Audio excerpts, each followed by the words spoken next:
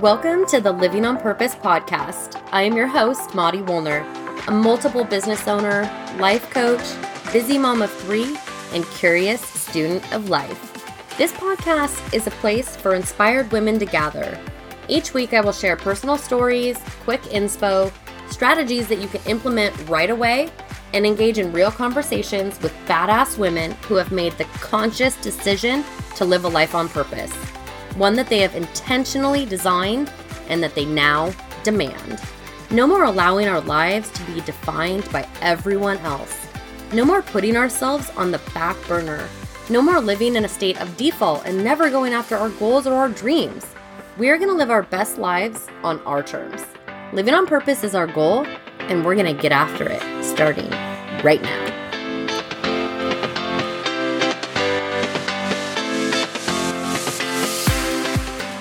Okay, peeps, this part of the show is my big old virtual hug, and thank you for reviewing my podcast, my labor of love. These ratings and reviews seriously mean the world to me. This comment comes from Orange West. Orange says, inspiring conversations that make you realize you can do it too. Maudie is a wonderful host and inspiring woman herself, who lets us see we can design the life we truly want and interviews women who back this up. Great podcast.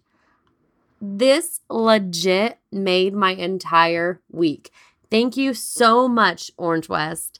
And I would love to hear what you think of the show. Leave a review and I will make sure to get a shout out to you on a future episode. Well, hello and welcome back to the Living on Purpose podcast. You are tuning in to episode 23. And today you just get me, a few little stories, some tips, and some inspo.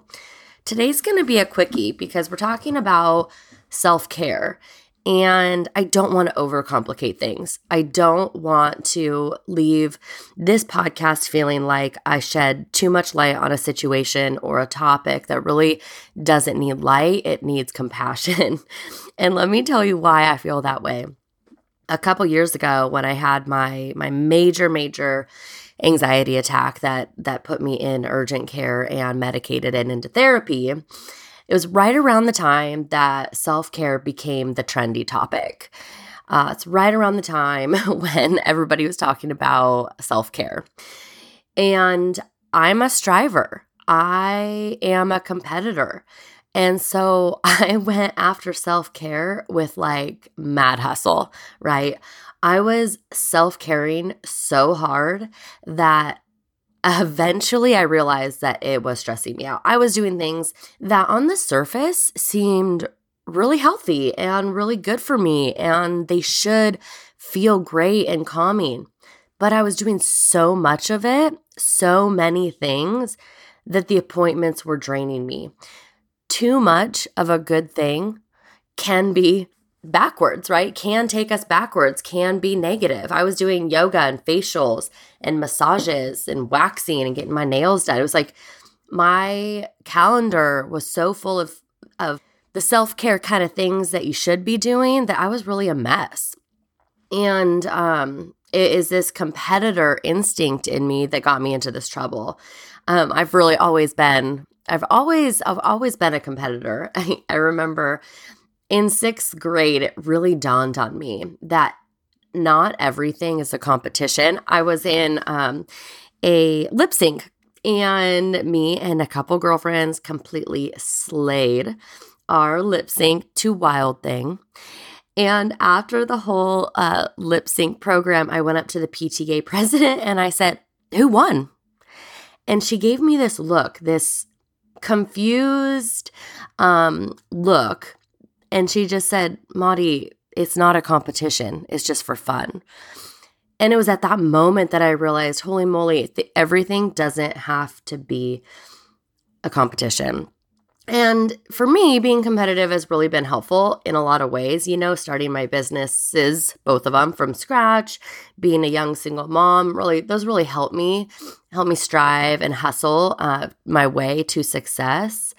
it's been great, but it's also been detrimental. In the self-care realm, I think being scrappy and hustling can be really, really unhealthy. So I just wanted to start out by reminding you that when it comes to self-care, there should be zero competition. There really is zero competition. Self-care, in my opinion, is all about what you need in any given moment. It really isn't about the latest fad or trend and trying to slay meditation or yoga or, mindfulness, visualization. Once we get into the mindset of we have to achieve something when it comes to self-care, I think that's when we start going down the slippery slope of not doing self-care for the right reasons. So my first question, I guess, would be, why do you practice self-care? And I'm not even going to go into the reasons that I do, because again, I don't want us to get down that slippery slope of comparison. And I think it's really important to take a minute to ask yourself, why do you practice self-care? Take a minute and just write your answers down so that as we get into this podcast and as I share what I do and as I share what some of the people that I asked about self-care do, you can always go back to your reasons why. You don't have to do any of the things that I suggest if the things that I suggest are not in line with the reasons that you laid out. So that's number one. But let's get into some of my pieces of advice for self-care. And the first one, the one that I'm constantly reminding myself about, is that we don't have to keep up with anyone else. The fact that your the fact that your self-care routine is unique and doesn't look like a Pinterest board is absolutely wonderful and beautiful. Self-care is really a practice, and it is not something that needs to be mastered or conquered or checked off. I think it really is a practice that can be infused into our day constantly if done the right way and healthy and safe way, as opposed to using it as a competition. So my first piece of advice is you don't have to keep up with anyone. Do this for you. And leads me to my next tip, which is that, and this is the biggest one that I really had to take a look at, is that self-care is different for each and every one of us. And our self-care will look differently in different seasons of our lives, right? And so as our self-care and our needs change, as my kids are getting older. My oldest, Aiden, is about to start applying for colleges. When he leaves the house, it's going to be different. And my kids are older. So my self-care that I need today is so different than 10 years ago when I had little babes or running around like crazy, like mad, Even in my businesses, my self-care today looks so different than it did when I really was working my booty off and hustling in the business to get them off the ground. So our self-care is just going to look different in different seasons of our lives. And I think that's something to just remember, because what had worked in the past may not be working now. And there is nothing wrong with that. It might just be time to adjust. So to honor that suggestion, my tip is to create a self-care menu. Really a list of things that you can choose from depending on what you need in that moment. So I want to help you create a menu today. I'm just going to give you a couple tips, but on that same piece of paper that you wrote down or in your phone in notes, the same area that you wrote down why you practice self-care, start a menu, okay? And we're going to get into that. But the most important thing here, and this, I keep saying this, but all of this is hard for me. It really is. It continues to be hard for me. This one right here is a tough one. I think the most important thing is really to learn to slow down enough in our lives that once we have this menu created that we're going to get into, we allow ourselves to slow down enough so that we can take some time and create some space to realize what we actually really need. I was moving so quickly back when I had my anxiety attack, right? And I started quote unquote self-caring myself to death, that I didn't even take a moment to really ask myself, my body, my mind, what I need. We're so good at hustling through everything that when we hustle through everything, we really ignore what our soul and our body need. We really ignore how we're feeling, right? It's so easy to just hustle through all that. So this tip right here may be the hardest for some of us, and it constantly has been for me and continues to be for me, is to slow your roll, tap into how you're feeling so that when you look at your menu, you know exactly where to go, okay?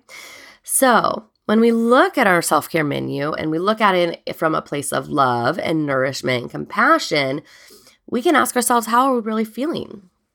And here's some of the things on my menu, and I would love to hear what's on your menu. I would love to hear. So, shoot me some messages, make some comments, tell me what's on your menu. So, for example, yesterday, here was my menu. I woke up feeling pretty cranky. And as I was driving to work, I kept yawning and yawning and yawning. And I knew that I could really use an energy boost. So a couple of things that are on my menu when I'm feeling like I could use an energy boost is to get out and exercise, preferably for myself outside. Another thing on my menu would be to drink a healthy smoothie or eat a healthy meal. Those are some of the things that I do for myself when I need an energy boost. And also, I didn't even realize that this was on my menu, but I tapped right into it yesterday, is rocking out to some 80s or 90s rock, really listening to music that pumps me up and gets my blood flowing. That helps my energy. Another area on my menu is when I'm feeling sad. When I'm feeling sad, I think it's important for me to remember that it's okay to feel this way. Feelings are neither right nor wrong. It's how we react to them. And sometimes feeling sad and it's a natural.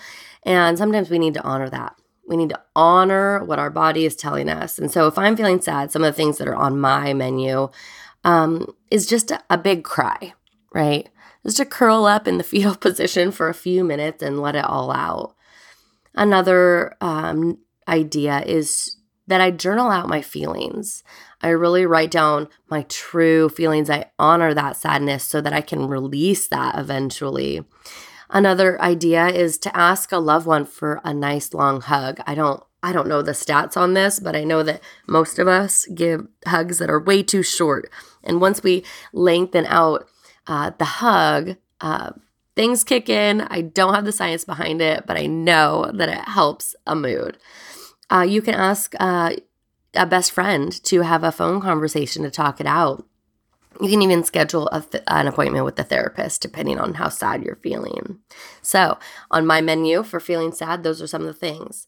When I'm feeling drained or exhausted, and it's different than needing or wanting an energy boost. If I'm feeling drained or exhausted, that I've just been going for way too long, some of the things on my list are to take a bath. I love a good bath right before bed. Another thing is to read an easy book, drink some chamomile tea, something without caffeine, to pray and to meditate. Those are some of the things that are on my drained and exhausted list that honor those feelings so that I could really, truly rest my body.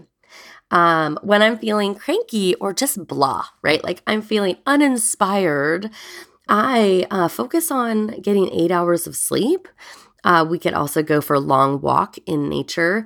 Exercise always helps my creativity and my inspiration and my blah feeling. That's just me. Another thing that we can do when we get cranky or blah is to get our butts off of social media. There is nothing worse, in my opinion, than being in a bad mood and hopping on Instagram and Facebook and seeing how awesome everybody else is feeling in that moment. That might just be me, but that is definitely on my self-care menu. If we're feeling overwhelmed or behind, aka me this morning as I record this podcast late on the day that it's actually due, some of the things we could do is actually tackle the nagging tasks that we've been procrastinating on. This is on my list, okay? This is definitely on my self-care list because procrastination is one of my hangups. Absolutely, for sure, 100%. And as I procrastinate longer and longer on something that's important to me, that means something to me, I start to feel it in my body, right? I start to feel behind, and I don't like that feeling. So by tackling this podcast, by tackling a nagging task, I really am honoring myself and my self-care. Also, when we're feeling overwhelmed and behind, this is going to be crazy for some of you, we could ask for help. We can ask our kids for help. We can ask our partner or our friends to give us some help when we are feeling overwhelmed or behind. Okay, so that is kind of what I have going on. Those are some of the ways that when I'm feeling a certain way, I can tap into my self-care menu that honors and nourishes my feeling in a compassionate way. Now, this tip is my most favorite of all, and I love talking to my clients about this because this is a big one. My favorite item on my self-care menu is using my no. By saying no to people and things that are not serving me, that are not in line with my values, and that are taking away from things that are actually very important to me, like this podcast, like my family, like my businesses, right? Creating solid boundaries by really choosing with care and intention what we say yes to and say no to everything else. I really believe that saying no should be on every one of our self-care menus.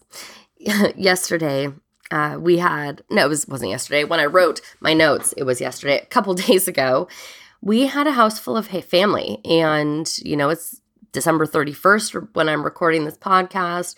We have literally had a house full of family this entire holiday season, and I was sitting on the couch. Everybody was in my house. I was taking a minute to rest, and I realized that I was feeling like totally drained, and I was totally void of the Christmas spirit. It had really been sucked out of me because of the busy that was going on in my life. My energy was super low. I was feeling off, and I was like, you know what? I don't want to feel this way. I want to feel something different.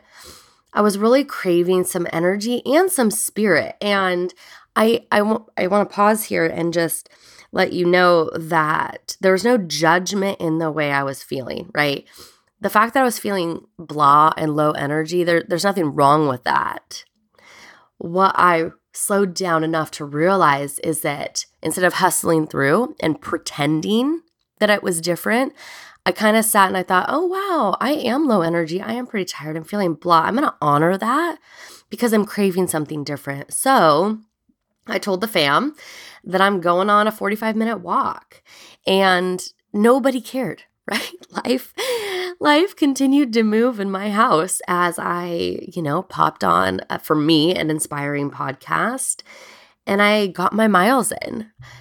When I got home, I was feeling re-energized, and I made a pot of coffee, and I was able to step back into what I was really craving in the Christmas spirit and being there for the people that I really love and being able to have those engaging conversations that I didn't want to miss out on.